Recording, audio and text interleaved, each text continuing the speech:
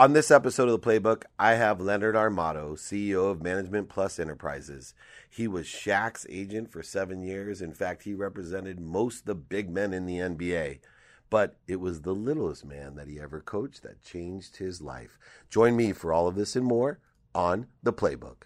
This is Entrepreneurs The Playbook, where each week I bring you some of the greatest athletes, celebrities, and entrepreneurs to talk about their personal and professional playbook to success and what made them champions on the field and in the boardroom. I'm your host and CEO of Sports One Marketing, David Meltzer. This is Dave Meltzer with Entrepreneur The Playbook.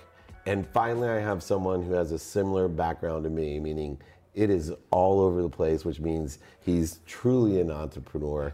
This is Leonard Armato. He is the CEO of Management Plus, and that is an aggregate of many different businesses. So he is a super entrepreneur. But we're going to start with our similarity that Leonard is a famous sports agent. That's where you really had your name out there, and you've done so much more since then. And I love the story about, and so many kids on the playbook tell me, I want to be a sports agent. What's the best thing to do to be a sports agent? And when I hear your story, I kind of think, how do you tell kids how this happened? You went to law school, but not really to be a sports agent.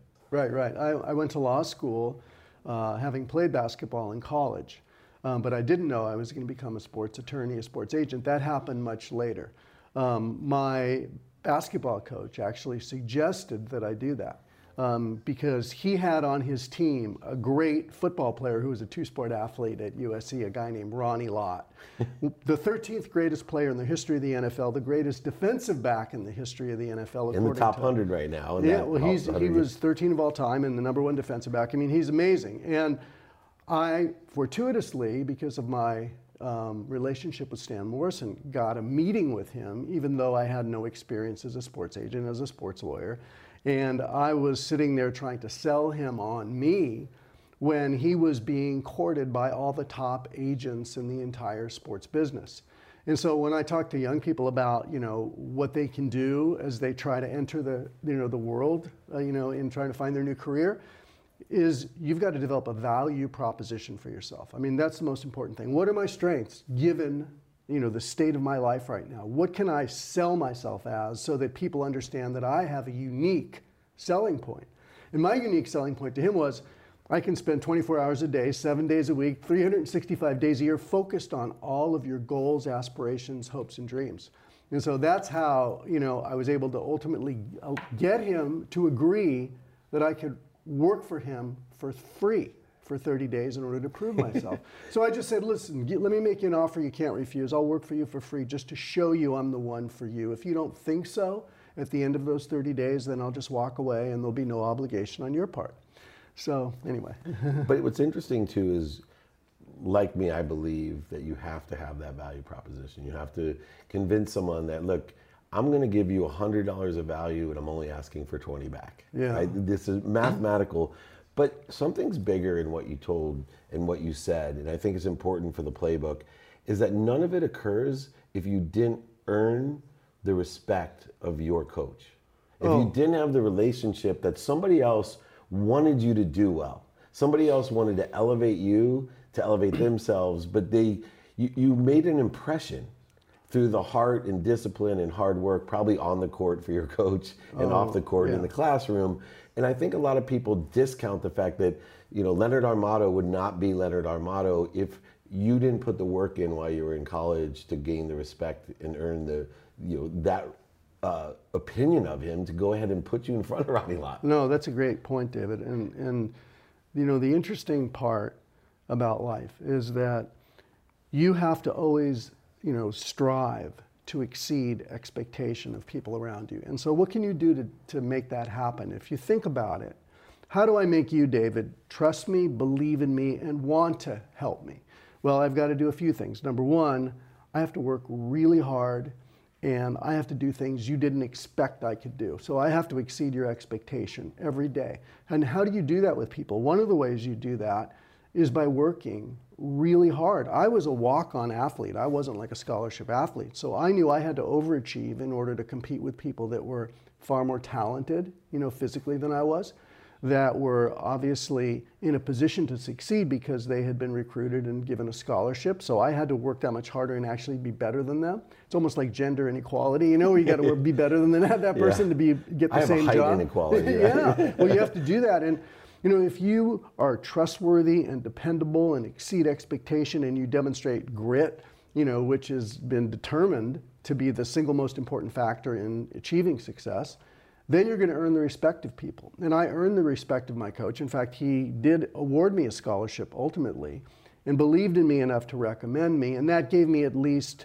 a seat at the table. And once I got a seat at the table, then it was my responsibility to create and communicate my value proposition. And I was able to do that with Ronnie. But one of the things I wanted to tell you today is you and I believe in many of the same things. We want to inspire people to be their best.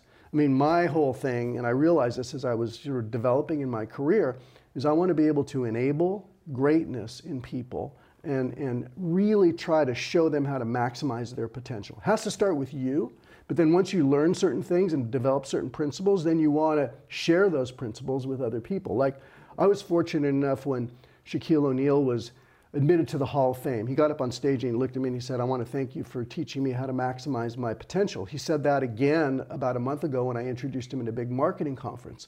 And that made me feel obviously really good, but it also can work in other situations. Like, for example, when I was coaching my son's basketball team, I picked everybody on the team. We got down to the last pick and I saw this really gangly, tall, kind of uncoordinated kid, and his name is Travis. And I said, "I'm going to pick Travis as my last pick." So I picked him. And he was the last pick on my team. In the first game, I put him in. I go, "You're tall, get out there and rebound." Travis goes out on the court. He gets pushed around. He runs up and down the court. He doesn't do anything. I call timeout. I'm going to chew him out. I see him walk over towards me. His tears are streaming down his face. I'm thinking to myself, oh gosh, I can't chew him out. All right, Travis, just run up and down the court. It's okay. The next day, we had a practice. I said, "Travis, come here. I'm going to teach you a couple of post moves." So I taught him a couple things like get close to the basket, catch the ball, shoot a little shot. We worked on this over the course of the year. He started to contribute a little bit in the games. At the end of the season, we won the championship. He wasn't the star, but he did some things that helped our team. 10 years go by, I don't hear from him. I get a phone call. It's his mom. He says, "Hi, Leonard, this is Travis Tondor's mom." I said, "Oh, hello, very nice to hear from you. How's Travis?" "Oh, he's great. He's been accepted to Caltech. He's going to become an engineer. I just wanted to let you know." I said, "Oh, that's great news." She said, "I want to tell you one other thing. He wrote a paper on the 3 people that influenced him the most in his life, and you were the first person he wrote about. He said that you believed in him when nobody else would, and you taught him things he never thought he could learn." So, wow. You got Shaq, you got Travis. So anybody that comes in contact with you, you want to inspire them, like you like to do, David, inspire them to be their best. Look inside them and see where the champion lies so you can bring out the champion within. And that's really a fun thing to do. Wow. You got me choked up because I'm sitting here going, these Travises of the world. Yeah. And we fall kind of in between Travis and Shaq. Probably closer to Travis, but nonetheless, one of the things when I look at your career and look at your personality and I hear about myself is, we may not have all the talent in the world. We're not the smartest, best looking, or the best athletes, but we live closer to our potential, right? And we're pursuing it still. Yeah. Right? We're on the second half of our ball game, but we're still driving to our potential. Yeah. And I love the fact that we're both in conspiracy together to help other people realize their potential. And I think more people have to understand that when we look for the light in other people, that even if it's just taking the time and paying attention and putting intention into someone to teach them, how to catch the ball or whatever, it can have a tremendous impact on the rest of it that you never realize it. And it's the best feeling in the world. I mean, it is a great feeling. We are getting into it, but you did end up representing Shaquille O'Neal and still very close, obviously, to Shaquille. And it's so much fun to have people like the great Hall of Famers that we work with tell you what impact you've had on them. Yeah. But I don't get choked up when you tell me, you helped Lonnie Lott become the greatest that he was. But you like the Travis story. I love that because to me, that's what more people can do every day. Totally. Because there's tons of 10-year-old coaches out there that are, instead of inspiring and looking for the light and just saying, look, it's not about being the best, it's about being your best. Right. And I would say progress, because kids get frustrated these days because they see a perfect world on social media. I know. And I'd say, even in my own life, in your life, people, I'm like, no, Leonard and Dave Meltzer are not perfect people. No, I know. Right? So I know. let's get progress, though. David Meltzer and Leonard Armato are progressive people. We're continually improving, we're expanding, and we're accelerating what we do. And that's what we want you to do. And if you can do it earlier than us and work more efficiently than us, you can be far more than you even dreamed of being. Right, and we can share, what we've learned either through our own experience or by modeling or watching amazing people that we've been in contact with and basically extracting knowledge from them. And I would like to share a few things if you don't mind. Yeah, please. I think when people try to enable greatness in themselves, one of the things, and you talk about this all the time, is how do you set yourself up through the course of a day to be your best self? And you look back to some of the great coaches of all time, whether it's John Wooden, who says make every day a masterpiece, or you talk about Pete Carroll, who I represented for many years and was a very close friend, introduced him to his wife. And Pete always talks about winning every moment. And one of the things that you talk about, which I am a complete believer in, is when you wake up, you have to fill yourself up with gratitude for what you have in your life. And you have to put yourself in a state of mind where you're empowered, so that when you go forward throughout the course of that day, you have to make each moment, I like to say this, each moment an act of love. So that if you make each moment an act of love, you make everyone's life better that you come in contact with. You're always going to end up, at the end of the day, feeling good about yourself and maximizing your potential. Because when there's two camps: the camp of anxiety and the camp of empowerment. And anxiety is all about being shrinking. Anxiety is all about being paralyzed. Empowerment's all about feeling powerful, feeling full of love, feeling full of confidence. And when you're in that state, you're going to impact people in a powerful way. And I just want to make one more point. A guy named Quincy Jones, who you've heard of. Of course. When you're with people that inspire you, like him, for example, it'll make you feel better about yourself, and it'll make you feel like you can do things like Travis said that he never felt he could do. And that's why it's so important to surround yourself with people that inspire you, people that you feel are better than you, people that can get you to do things you never expected you could do. So if you kind of keep in mind, certain principles when you're living your life and plan properly. I know you had my wife Holly McPeak on before, and she talked about the importance of planning. It's so important. If you have a plan and then you execute it with a state of mind full of empowerment, full of gratitude, full of love, you're going to make great things happen. It is true, and you're so good at not only setting your mindset, but arranging your mindset, which are two different processes. So in the morning, like you say, I set my mindset at the highest frequency, but during the day, I think we both arrange our mindset. But the one thing that I think is interesting about sports agents is there's an analogy I used to tell people when they say, what makes us a successful sports agent? I said, here's what I look at. Imagine you're not the best looking guy, but you have to walk into a bar and there's the most beautiful woman at the bar. And your job every day is not only to get that girl, that beautiful woman, to leave with you, but even worse.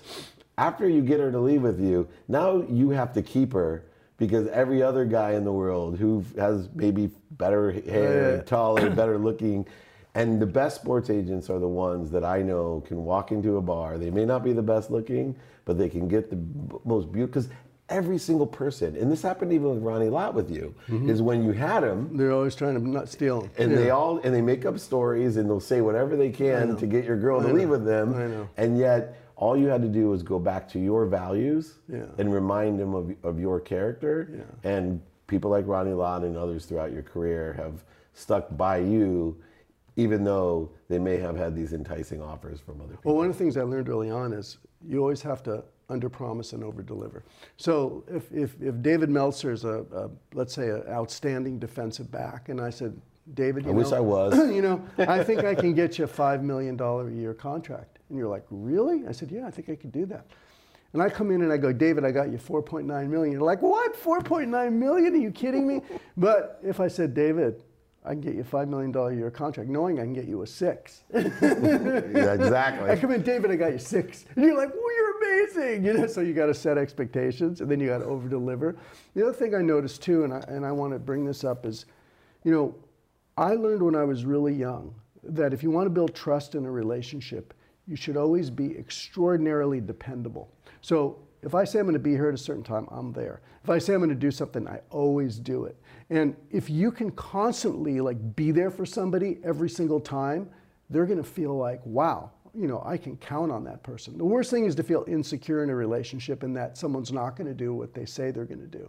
And that's a really, I think, important thing. It's so interesting because from the time that I truly got to know you, one of the adjectives or descriptions that I would give when said, oh, you know, what's Leonard like? And immediately I realized you're a promise keeper. you know, you keep your promises and you do over deliver. When you drive up to the house, you're out making sure that we have a place to park. But these are little things. I knew you were at the library. But you have these little things that other people don't do, but just like with Travis, these little things that you do make an exponential difference in people's lives. Now, moving forward, you are a person who's an entrepreneur, not only represented the greatest athletes in the world and had a very successful agentry business, but you moved and transitioned into being an entrepreneur, building the AVP. You were the CMO at Skechers, yes, which turned into, I have to just tell you personally, I love that because I always looked at Skechers coming from the sports industry side, right, and working with the biggest shoe companies in the world. And even my COO now is the EVP at Vans. Oh, wow. You know, I've been integrated at all the big names. When Skechers first came out and then you came on as CMO, I'm like, this is such a genius marketing ploy, right? And they've marketed their way up into a big brand. Oh, yeah. And what do you think it is about when we have A people and we can make a product, you know, actually manifest itself into the idea? Because originally you don't always have an A product, right? When you don't have as much money and you don't have as much distribution and marketing dollars, but through marketing itself, the idea takes its form. And I think Skechers is a perfect example of that today. And so is the AVP. I don't think the AVP would exist without, you know, your manifestation and Holly's as well, but being able to really persevere and eventually everything grows into what's truly a great brand. Well, two, you know, responses. That's a couple things going on there. But I'll tell you, from the standpoint of beach volleyball, I grew up on the beach and I saw that this sport was really infectious in terms of people just being drawn towards the lifestyle. And so it was the only sport where you actually at the time could go watch and also have a party. So it was like a beach party where, you know, this great, you know, volleyball match broke out. And so corporate America, I discovered, wanted to be associated with that whole lifestyle. And that's when I found that NBC wanted to telecast it and sponsors wanted to get involved. And so we started to grow that and build it. And it turned into the first lifestyle sport. So that was kind of a fun vision to be able to realize. When it comes to Skechers, the founder, the owner of the company, Robert Greenberg, and I go way back to when he founded the company LA Gear. And I was working with him then. We did some deals with all kinds of celebrities like Michael Jackson and all kinds of other people. And he told me, even Warren Moon, you did it. Yeah, yeah. And he told me he wanted to take his lifestyle company and then add a performance division to it. So how do you get higher margins through a performance product? How do you get function as part of the company as opposed to just simply chasing fashion? And he had a technology for a shoe called Shape-Ups. And this technology was a rocker bottom technology that we discovered could work incredibly well for a running shoe. So we ended up hiring for the walking business, the Kardashians. Kim Kardashian became our spokesperson. And then we hired for the running business a guy named Meb Keflezighi who was dropped by Nike but had a lot of gas left in his tank. All of a sudden he put on Skechers, won the Boston Marathon, and next thing you know, Skechers was on the cover of Runner's World magazine, where you would have never expected that. We started hiring other athletes as well, but all of a sudden now the division, the performance division of Skechers is a pretty significant division of the company. It's a $6.5 billion company today. So, and I certainly am not taking, all the credit for it. I mean, Robert Greenberg, who's the founder, is really the mastermind behind it, but I certainly helped and I come from that world and he didn't. So we sort of worked on it together, but it was pretty exciting to do that. One of the other biggest compliments about you is the length of your relationships. I always look at people and say, I like to hang around, you surround yourself with the right people and the right ideas. And one of those ideas or people is someone who will say, oh, well, you know, we've known each other forever. And then once you and I have a relationship, your name comes up more often, and everyone lights up when I mention your name. They're like, nice. I've known him forever. Now, I don't mean to make us sound old, but to me, that is such a blessing or a gift.